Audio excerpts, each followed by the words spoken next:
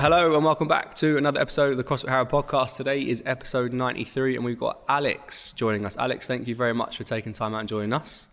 First question that goes out to everyone is, what brought you to CrossFit Harrow?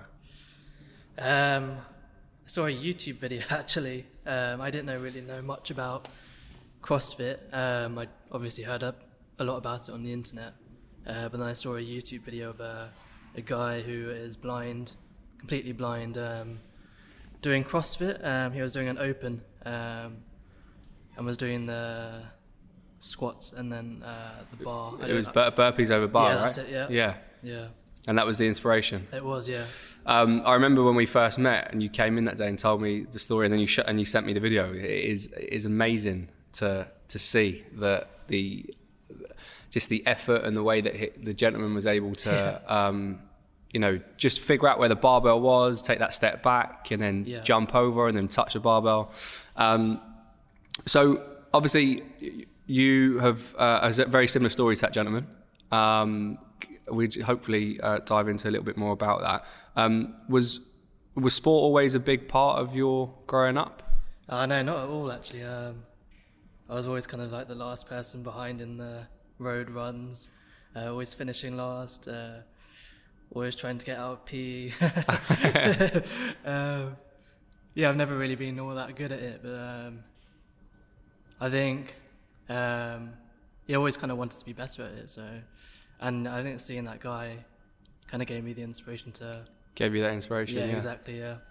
Because you are actually. I mean, I think I told you this in the past. I think obviously a lot of the guys here see you train, and they think they feel that you're an inspiration to them because of your limitations. Let's say that would other people would see it as a limitation, that where you just take advantage and actually, nothing stops you or nothing gets in the way from stopping you achieve something. So for those of you that are listening or watching, that Alex is also visually impaired, but it hasn't always been that way, right? No.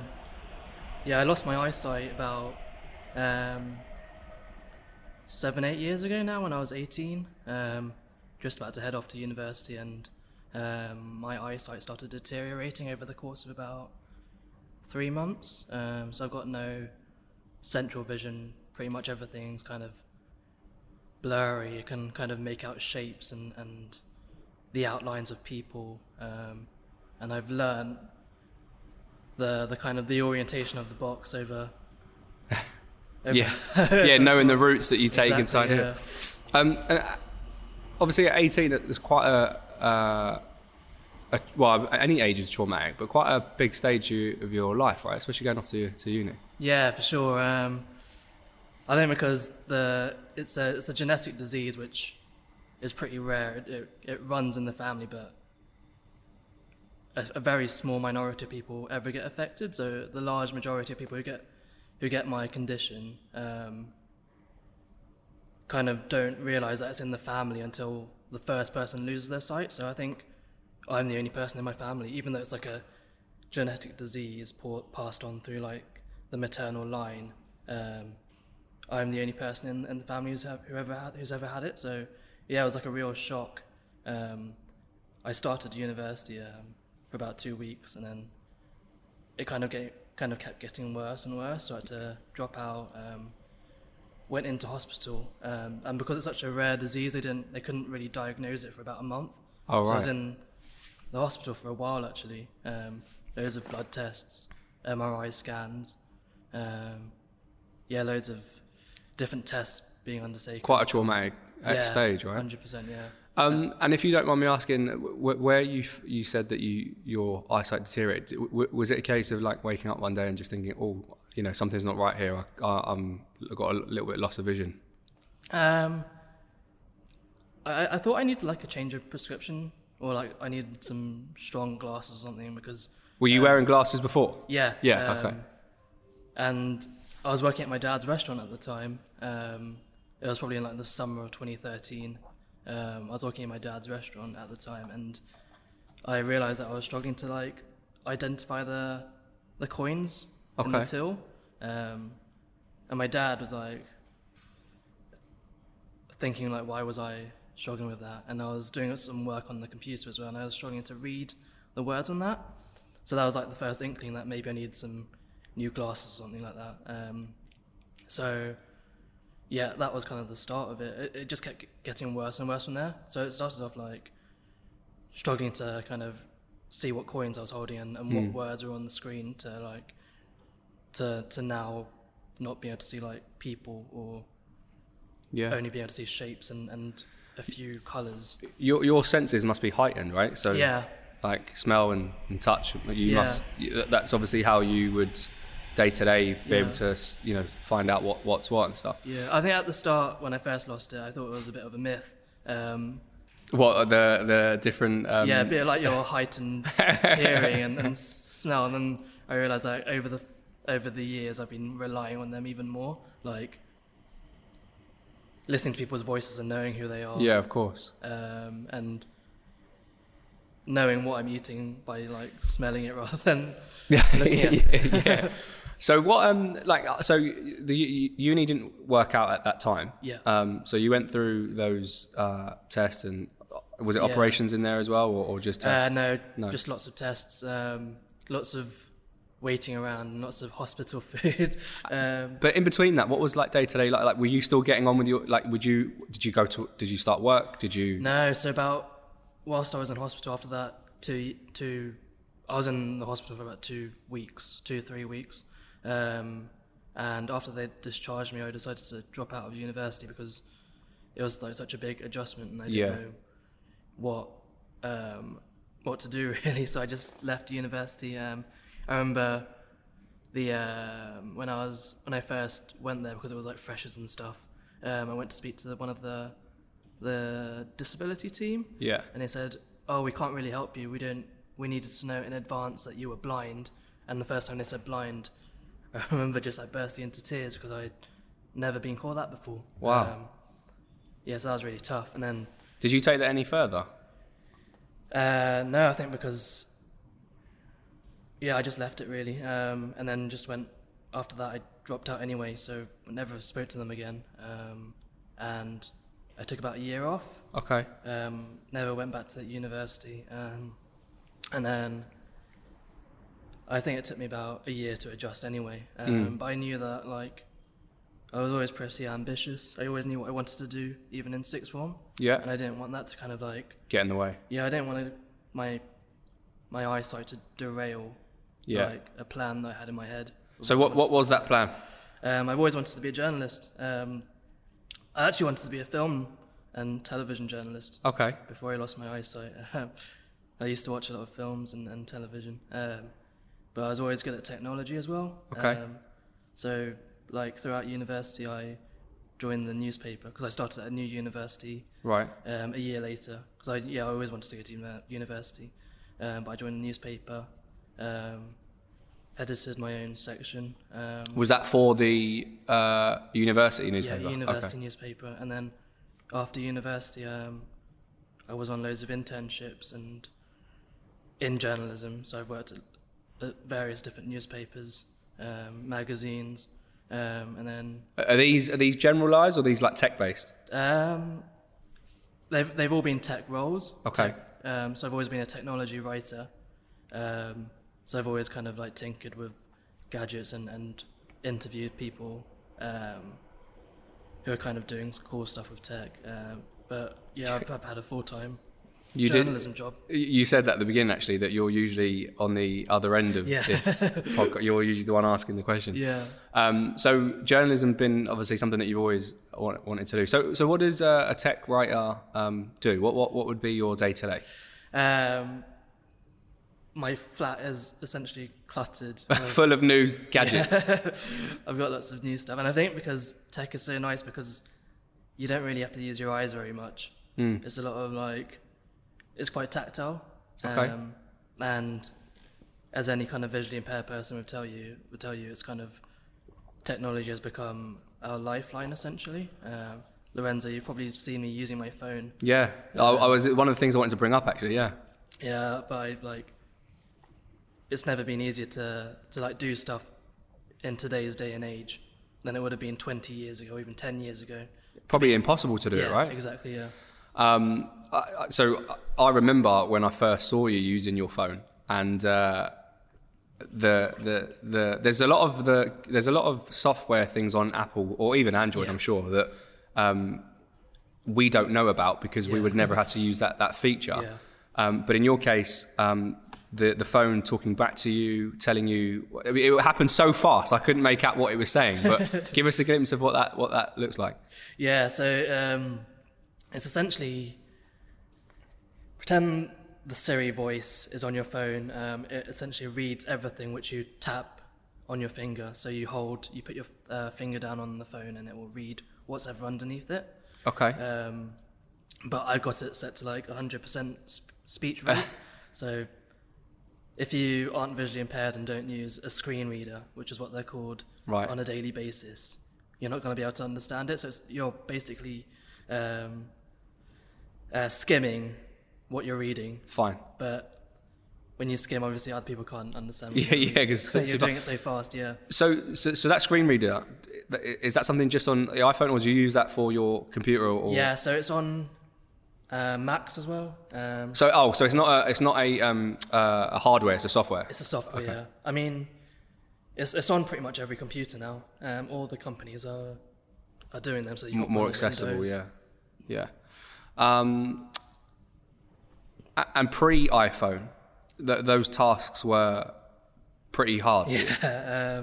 I think pre-computers, because I think screen readers were made in like the late 90s.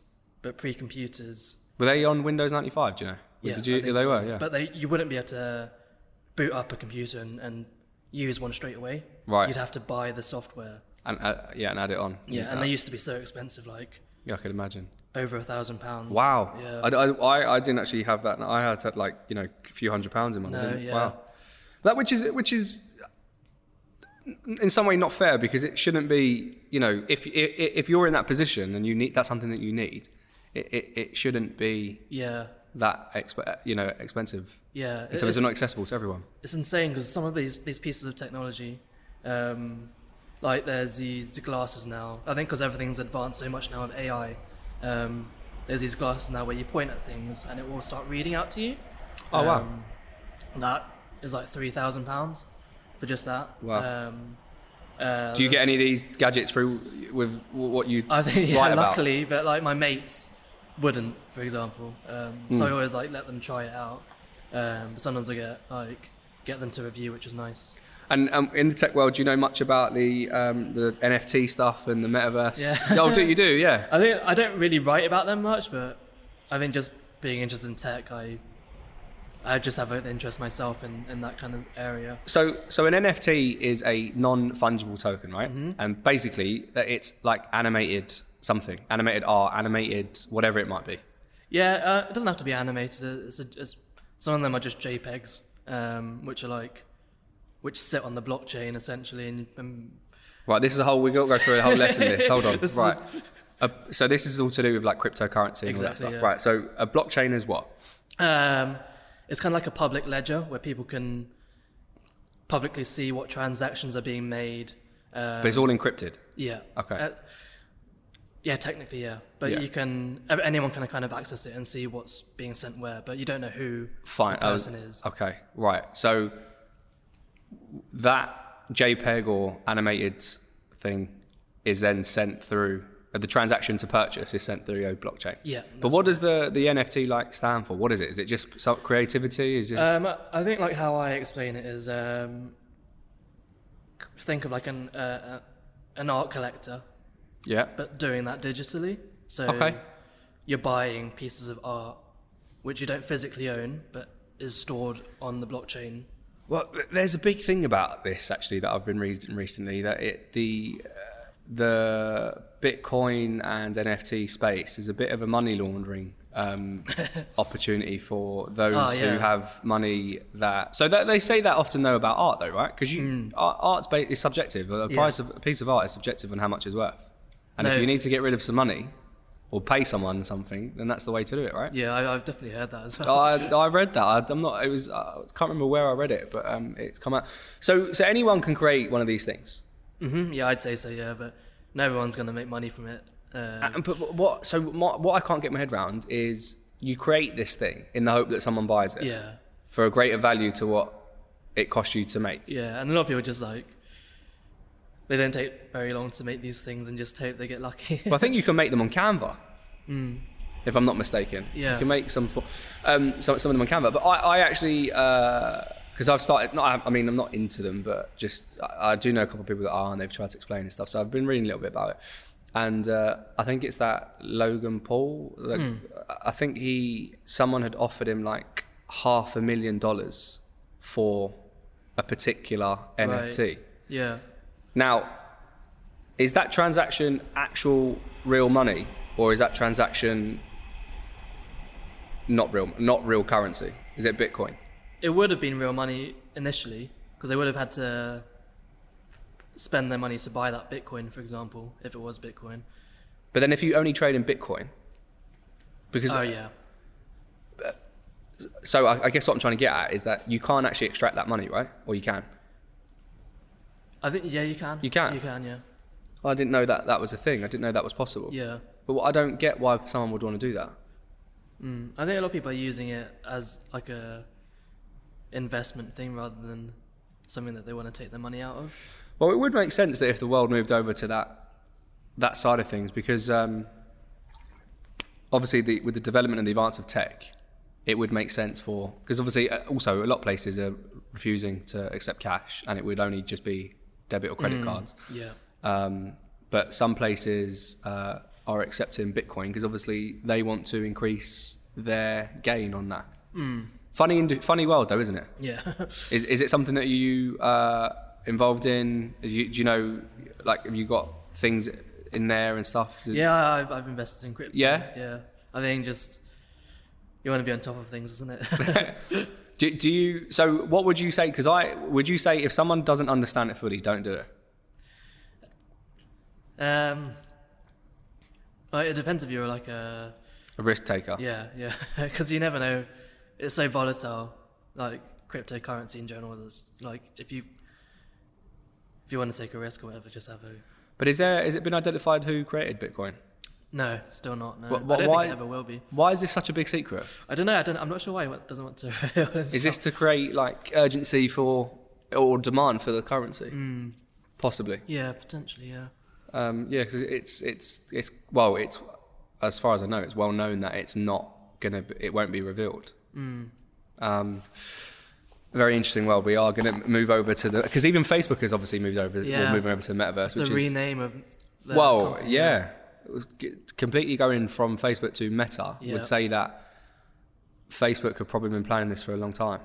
There's things to say that Apple have as well. There's a lot of Yeah, there's talk about like them bringing out an AR, VR kind of glasses type thing. And the Bitmojis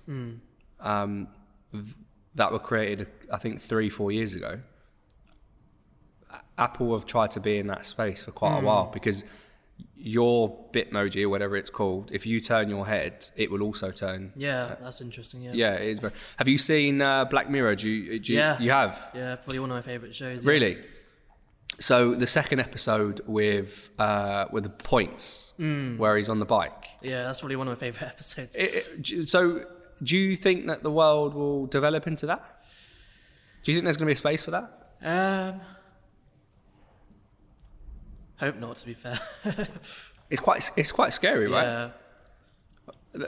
I mean, they are saying at the moment, with all the things that are going on about social credit score and all that stuff. In China and things like that. Yeah, about getting a score based on your health, and then that will give you certain privilege and stuff. For those of you that haven't watched Black Mirror, I would encourage you to heavily watch it. I think my favourite episode is the second series. The first one where he goes back in time, the drunk guy. Oh yeah, that's a very good episode. And then in terms of like traveling and stuff, or being abroad, have you spent much time abroad? You said you Singapore, right? Malaysia. Yeah, my parents are in Malaysia. But yeah, I think that I haven't done much traveling on my own since losing my eyesight. But I do. Yeah, I've been back to Malaysia about twice since losing my eyesight. But I haven't done much travelling outside of the UK since then.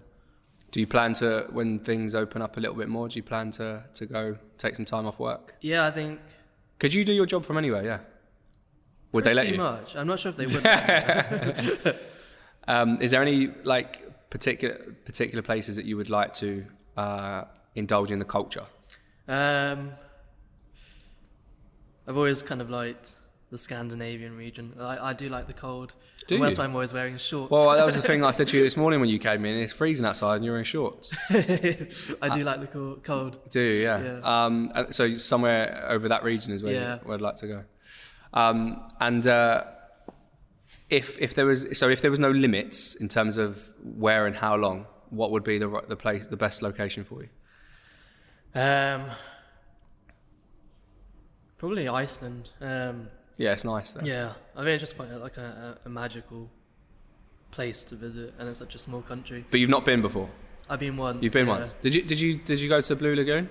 Yeah. Yeah, it's really good. Yeah. That's really Have good. you been? Yeah. Blue Lagoon was one of my favourite Yeah. experiences. Just the water and like the sunlight, Yeah. and the night and stuff. It was pretty good. Okay, so with regards to fitness, Alex, obviously, we worked together for a period of time, and obviously Sophie's been helping out too. Originally, I think one of your goals was to the video that you saw of the gentleman doing the burpees over bar was also to do that. Yeah. So we started slowly developing from up downs into burpees and now we're actually with Sophie been trying the burpees over bar, and that's worked out all right for you. Yeah, it was a little bit scary, but Was it? Yeah. in terms of like finding, I think because you've always got it in the back of your head that you're gonna like trip over the bar. Because I think in the video the guy was actually like measuring how high the bar was each time he'd done. Yeah. So from what I remember, he after every, so he stood up and he would step towards the bar, Yeah. touch it with his hands and feel the height, and then do the jump, and then touch on the other side, touch again. So that's your biggest concern of that, right? But that was a goal that you set at the beginning, and now you've got there. Yeah, for sure. Yeah. That was very good. And how have you felt over the last few months training wise as things improve for you? Oh yeah, massively. I remember my first session, like, couldn't even finish it. And I remember apologising to you because I couldn't finish it. Yeah. Well, you've come a long way from starting. It's amazing to see the progress. And do you feel yourself that there's any limitations for you when training? I think the thing that's always kind of like put me off of starting something new, even at the gym, I've always been kind of put off because trying to find stuff, finding the weights, knowing how heavy they are, knowing where the bars are and stuff. That's always been like a challenge for me. So I've always been kind of nervous about that, trying to figure out, how I'm gonna get around the gym. Yeah, I can imagine that'd be quite a daunting experience for you. Yeah, that's always been kind of like a concern for me. But and do you find that people, when you have been to the gym in the past, have you found that people have been helpful towards you or not considerate? No, not really. Because I think people like to do with their own thing, and I think the thing with a lot of people is that they don't want to ask or they don't want to talk to you if they don't want to assume anything. Yeah, which is fair enough, but you're not going to bite their head off. Yeah. Fair enough. Yeah. And then I think the goal for you too recently now is also to start in developing into the group classes, and that's something that you want to achieve. Yeah, I love that, to be fair, because I always kind of like the community aspect of CrossFit. Yeah. And I like the fact that you can motivate each other. Yeah. And that's always been like a nice thing for me to see, especially. Yeah. Especially being more confident with knowing where things are in the gym, being around. It would also be, as I said before at the beginning, that people find you as an inspiration to them. It will be amazing to see you in a group class with others around you and you doing, the exact same thing and going through the same pain and suffering that they're going through. Yeah. What have you found with regards to like the nutrition element of side? Because I'm sure people are going to want to know, how you manage that. How do you day to day do that? Yeah, I think you already know this. Yeah, I do. I'd love to get better at like doing that, because I think cooking is my worst kind of aspect of fitness, because I can't see what I'm cooking and how well done things are, or frying's always kind of like being a scary thing for me, because I don't know if it's going to splatter into my face or whatever, the oil. Yeah. So I use an air fryer most of the time. Okay. Do a lot of cooking in that. Do a lot of cooking in the oven. But I try like and avoid the hob, which is kind of where you can make the healthiest meals. Yeah. And do you live alone? I do. Yeah. I moved out into my own place. When was it now? Back in March. Which is why cooking's probably one of the harder things. I used to. My parents used to do a lot of cooking for me. But Did now, they? Yeah. So what's your go-to? Like obviously with the air fryer, what's your go-to meal? I think the hardest thing is that now, like I've been a vegetarian for about a year now. And is this because of the cooking element?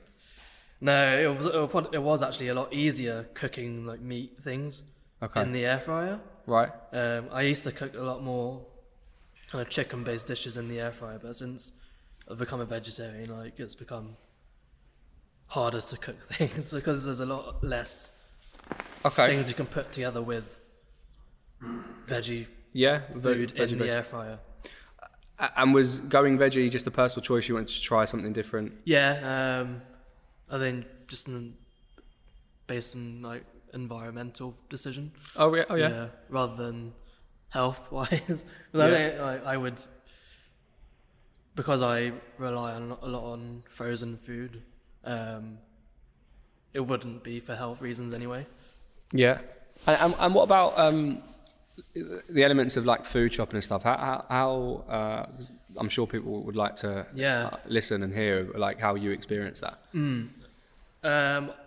I get a lot of help from my sister, who just lives close by. Okay. So we go shopping together, because otherwise, going into a supermarket, for example, I wouldn't be able to like find anything, because obviously before you would just like look up at the signs above the aisle to know what was in where. Of course. Now I just kind of rely on my sister a lot. I think I lost a lot of my independence when I lost my eyesight, and now I rely a lot on other people for help, which is a lot of adjustment to do, because I took a lot of pride in my own. Was a very independent person. Yeah, I like doing my own thing, and then obviously having to adjust that and rely on other people to help you instead was a big adjustment. So I don't really like asking for help anyway.